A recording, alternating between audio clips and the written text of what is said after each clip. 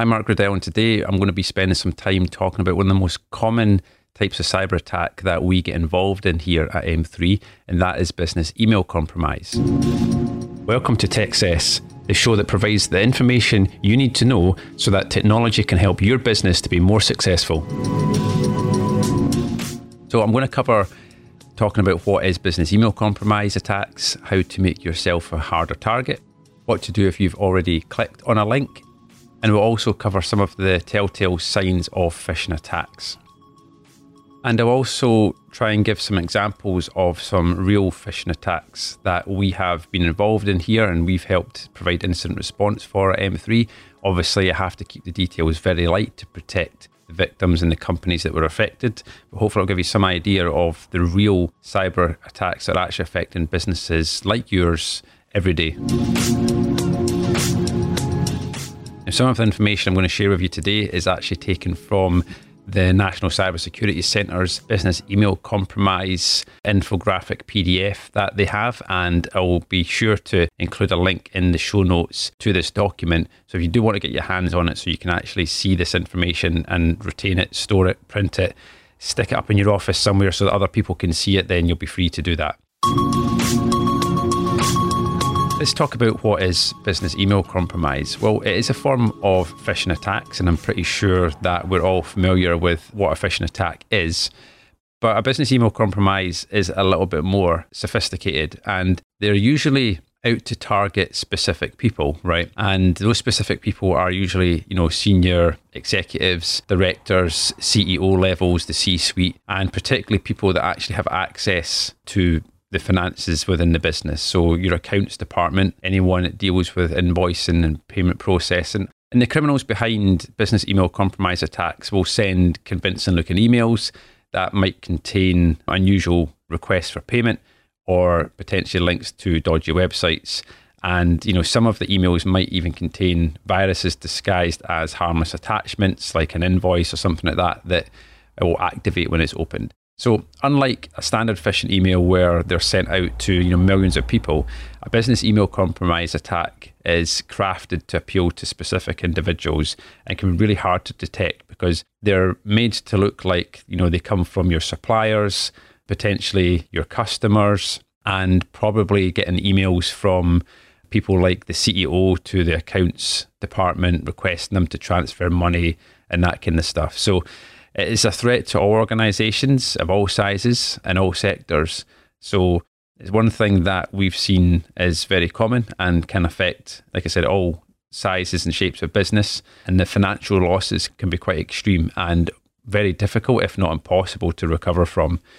So how do you go about making yourself a harder target for cyber criminals and particularly to avoid the business email compromise attack? Well, information that is easily viewed on work and private websites, including social media accounts, can be used against you to make the phishing emails more convincing. So there's a bit of social engineering going on, right? So anything that you put out there, even if you don't think it's really that important or it's not information that you deem to be important, that can be used against you in ways that you probably will not even appreciate until it actually happens. So you want to review any privacy settings and really think about what you're posting across your social and professional accounts. Now, of course, there's lots of security features in Facebook and LinkedIn, etc., where you can lock those accounts down so that only people that you're connected with and people that you trust, I guess, can actually see that information. And even when it comes to things like Facebook, you might want to actually make sure you restrict that even further, because there's been lots of cases where someone might receive a friend request and it's made to appear like maybe it's like an old schoolmate or something like that, or a friend of a friend kind of thing. So in the first case, they will create like a fake account that you might think it's actually a genuine friend and it's not. Or in the second example, an attacker may create a fake profile, connect with one of your friends, and then hopes that you will accept a friend request from them because they see that you've got a friend in common. And it's very easy for people to say, well, I'm not sure if I remember that person. The name kind of rings a bell kind of thing. And you accept a connection request. And of course, then that person can then see everything that you're posting on your profile. You should also be aware of what your friends and family and colleagues are saying about you online, because this can also reveal information that can be used, to target you. So, for example, on Facebook, even if you don't have your date of birth or your birthday as public information, one of your friends might know it's your birthday and then just post on your timeline saying, hey, happy birthday. So now, an attacker knows your date of birth, even though you've not actually made that information public. So you just kind of got to be careful what other people say about you online as well, because they can reveal information that can be used against you. Now, if you do spot a suspicious email, then you should flag this as spam or junk in your inbox, and definitely don't take any action, don't open it, don't forward it to anyone. You should tell your IT support provider immediately and that you've identified it's potentially unsafe. Now, some IT companies might have a way of reporting that through their email security or spam filter that they provide to you. They might ask you to forward the email to them so that they can actually look into it, and then they can tell you very quickly whether that email is genuine or not. But it's also best to err on the side of caution when it comes to these things, because once you open it and you download an attachment or you click on something, of course we all know it's far too late by that point. So will the emails that you send get mistaken for phishing emails? So you should consider telling customers and staff particularly that, for example, you'll see websites say, like banks say, we will never ask you for your password, we will never ask you to confirm your PIN number, right? So it's the same for if you're the managing director or CEO and you're running a business, if you've got a finance or accounts department, you should tell them, I will never send you an email asking you to transfer money. So if they do receive an email and it's made out that it looks like it's coming from you to make a payment to an account, they will know, hang on, Mark's told me that he will never actually send this by email. He will never ask me to do this by email. So that would be a red flag, right? Where then if you're in the accounts department, you'd be saying, okay, there's something not right here. Either Mark's forgot what he told me, or he's busy and he's just actually doing this by email. So what I should do is pick up the phone and ask him and say, did you send this through? And you'll find out that in pretty much all cases that the email isn't genuine. It wasn't sent from who you think it was sent from. What to do if you've already clicked? And we kind of already covered this just a few seconds ago, but the most important thing is not to panic. Your IT department or your IT provider should have steps in place to deal with this kind of incident if they think that a member of staff has been phished. So you should just tell someone as soon as possible. Tell your IT department, tell your IT provider, and because the earlier you tell them, then the more likely they are able to help. And then you're pretty much following their processes, and the response is going to obviously be determined by, how well they are prepared for this, and obviously their skill sets and resources that they have in-house. If you're working with an IT provider that is very cybersecurity conscious and specialised in cybersecurity, of course, you're going to be in a much better place to make sure that any potential threat has been dealt with, and they can put in steps to make sure that no bad comes of what's happened. Because you're really looking for some sort of guarantees and some confidence that, you're not going to end up experience an actual business email compromise off the back of clicking on something. So yeah, nowadays I think people are becoming more conscious of the fact that an IT provider is not just there to provide IT support, right? They're not just there to reset passwords and fix the printer when it doesn't work. There's far more value that the right IT provider will bring to you. Unfortunately, you're not always going to realize that value until you actually have something disastrous like a cyber attack going on, to understand that your IT provider is actually there and has got your back. So I'm going to give you some examples later on in this episode of some real cyber attacks, and particularly phishing business email compromise attacks that we've seen. But I just wanted to cover the telltale signs of phishing and how to spot phishing emails, because it is becoming increasingly difficult, and even the most careful users can easily be tricked, into clicking or doing something with a phishing email, because, you kind of have to have the confidence to ask, if is this genuine? And, that's often the difference between staying safe and something bad happening. So, think about the usual working practices around the financial functions within your business. Like I said earlier, if you get an email from your CEO asking you to transfer money, then you should really be suspicious about that, because if that's not something that would normally happen, then why is it happening now, right? So anything that's out with the norm. You also want to look for emails that appear to come from anyone that's high ranking within your organization requesting payments to a particular account. Double check the sender's name and email address. Does this sound legitimate? Are they trying to mimic someone? So for example, is it their writing style? Quite often these kind of emails have a misspelled word or some bad grammar in it because they're maybe not written by people that have English as their first language. So quite often you'll be able to spot things like Steve wouldn't use that word. He would never start an email like this. He would always say, hi, such and such, but this email says hello, and he never writes hello in an email. So why is he writing that now? So you start to learn your colleagues and their writing styles. Now, of course, in big organizations, I think this becomes more tricky, right? Because how often would the C-suite or the CEO be emailing someone in the finance department? Because there's a bigger gap, right? They probably have never met in organizations that are large enough. It's much harder then if you're someone working in a large organization to know, is this someone's, typical writing style, because you've maybe never had an email from them before. In smaller businesses, then it's much easier to understand that, we get emails back and forward all the time, and I would be able to spot quite easily that this email is not from this person.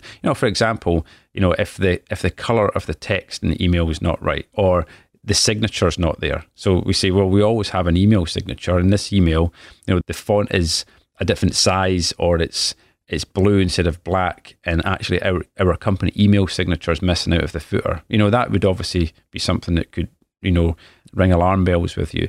Now, of course, we know that lots of email is actually read on phones these days. I think it's about 70% of email is actually read on a mobile phone, and it's very hard or much harder to spot fake or phishing emails on a phone, because you don't quite see the actual send an email address. If you need to click on like the header part of it to expand that out. So it can be much easier to fall foul of a phishing email on a mobile phone. Now, of course, in day-to-day business, I wouldn't expect that finance departments and things are checking their emails on their phone. I would hope and expect that they are using a desktop, using a full email client like Outlook 2019, for example. You should also ensure that all other important email requests are verified using another method. So I've kind of alluded to this earlier in this episode by saying that, pick up the phone, ask the person or something like that, or, if you're in a smaller company, you might be able to just stick your head round the corner into someone's office and say, hey, I just got an email from you. Did you send that? And of course, you can quickly find out whether that's true or not. And, does the email contain some sort of threat that wants you to, act urgently? Quite often in phishing emails, there's a lot of pressure put on the user to take action straight away. So things like your account will expire or be deleted within 24 hours. Something bad's going to happen if you don't take action. So they're trying to get you to drop your guard and to respond usually on an emotional level, where people actually will not think logically and create some sort of panic that, if you don't do this, then something's going to go wrong, or you're going to lose access to your account or whatever.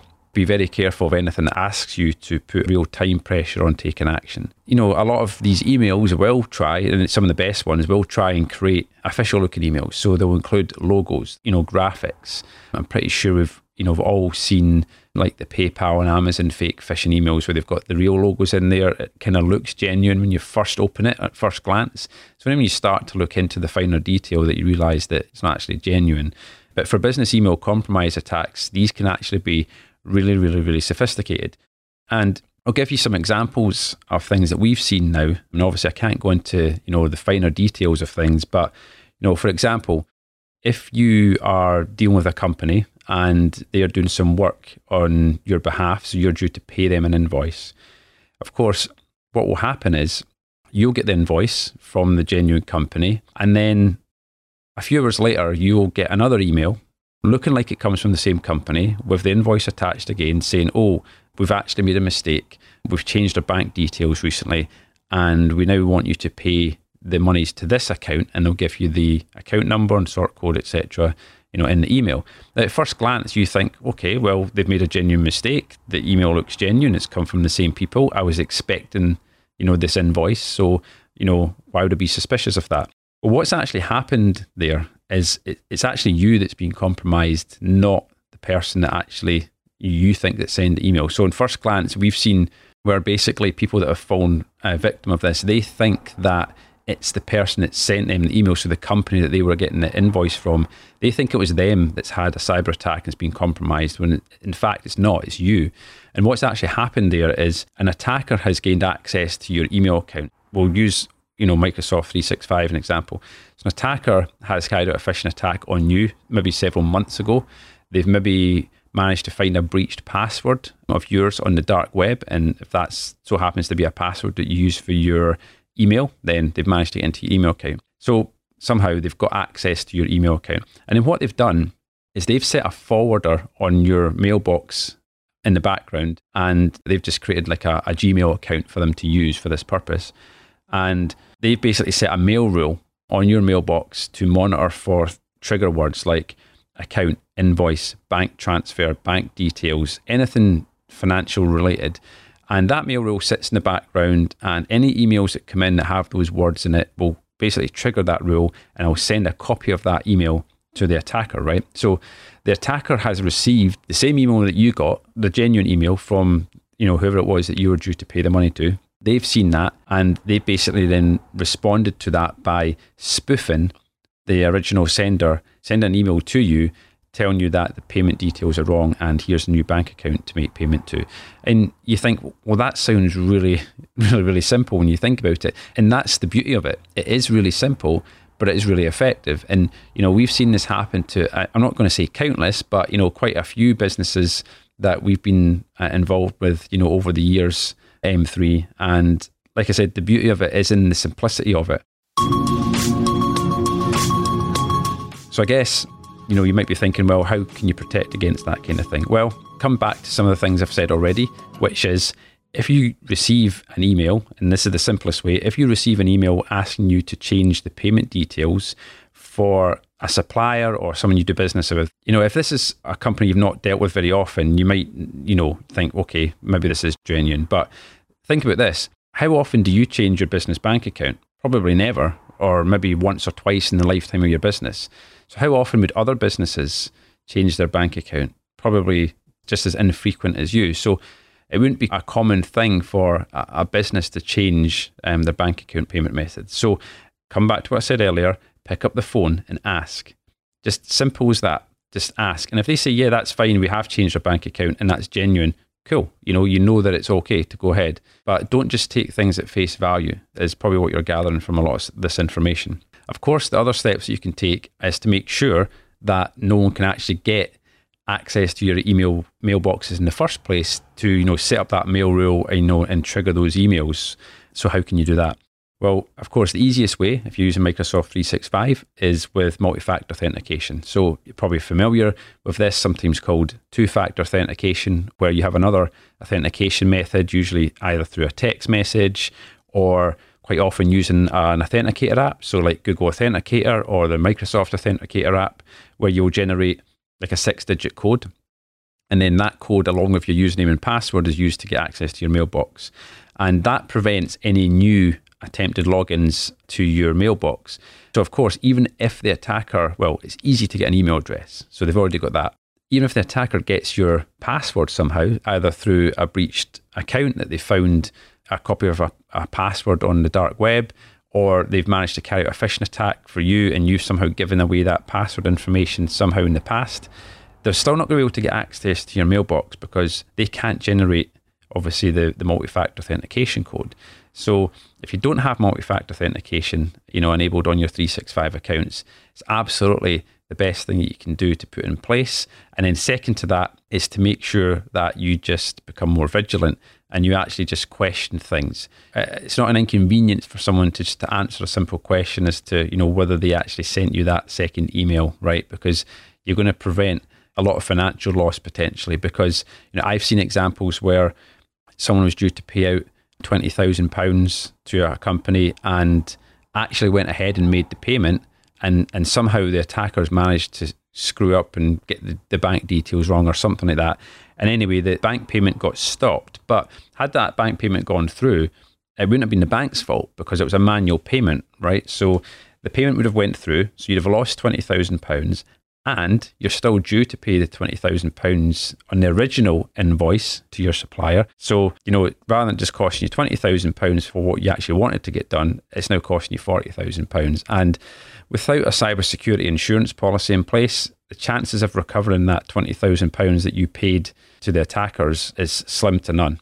It's different for every business, but, look at the kind of typical sizes of invoices that you pay out. And, if you're paying out big invoices in one go, and even, if you're a bigger company, it could be a big problem. But, if you're a small business, even if you're paying out, a £2,000 invoice, if you had to suffer that £2,000 loss and pay out again to pay the original invoice, what impact would that have on your business? If that only happens once. And then there's also that thing of thinking, well, someone was in my email mailbox and it's like someone being in your house, it's an uncomfortable feeling. I know how people feel after that. You kind of feel quite violated that, someone's been able to, have access to all of your emails, and it's particularly, financial information and things as well. So again, and in that situation, you need to be confident that your, IT department or your IT provider, has taken the appropriate steps to secure your mailbox and to remove those mail rules. I have seen examples where IT companies have just basically changed the password for the mailbox and thinking that was it dealt with because, okay, if the password's been changed, they can't get in anymore. But the damage is done. They don't need it anymore because that mail rule is just sitting there, right? So that mail rule is going to sit there forever until someone actually checks that mail rule is there and then deletes the mail rule, right? So if you don't deal with that, this is just going to happen again because the attackers are going to continue to receive invoices and payments and that in the future. And it's only a matter of time before, something that they do might trigger you to actually make a fraudulent payment to them. So make sure that you have confidence that your mailboxes have actually been properly kind of cleaned and you have some confidence that you're protected from this going forward. So I hope this has been a useful episode of Techcess. I just wanted to, follow on from the ransomware episode, talking about how cyber attacks can, affect all sizes of businesses and particularly really hurt the small and medium-sized businesses when it comes to financial loss. So I hope that you enjoyed this and you got some great information out of it. Again, links to the National Cybersecurity Centre's information on business email compromise will be included in the show notes. And all it's left for me to say is please remember and follow and subscribe to Techcess wherever you listen to your podcasts. And I hope you have a great day.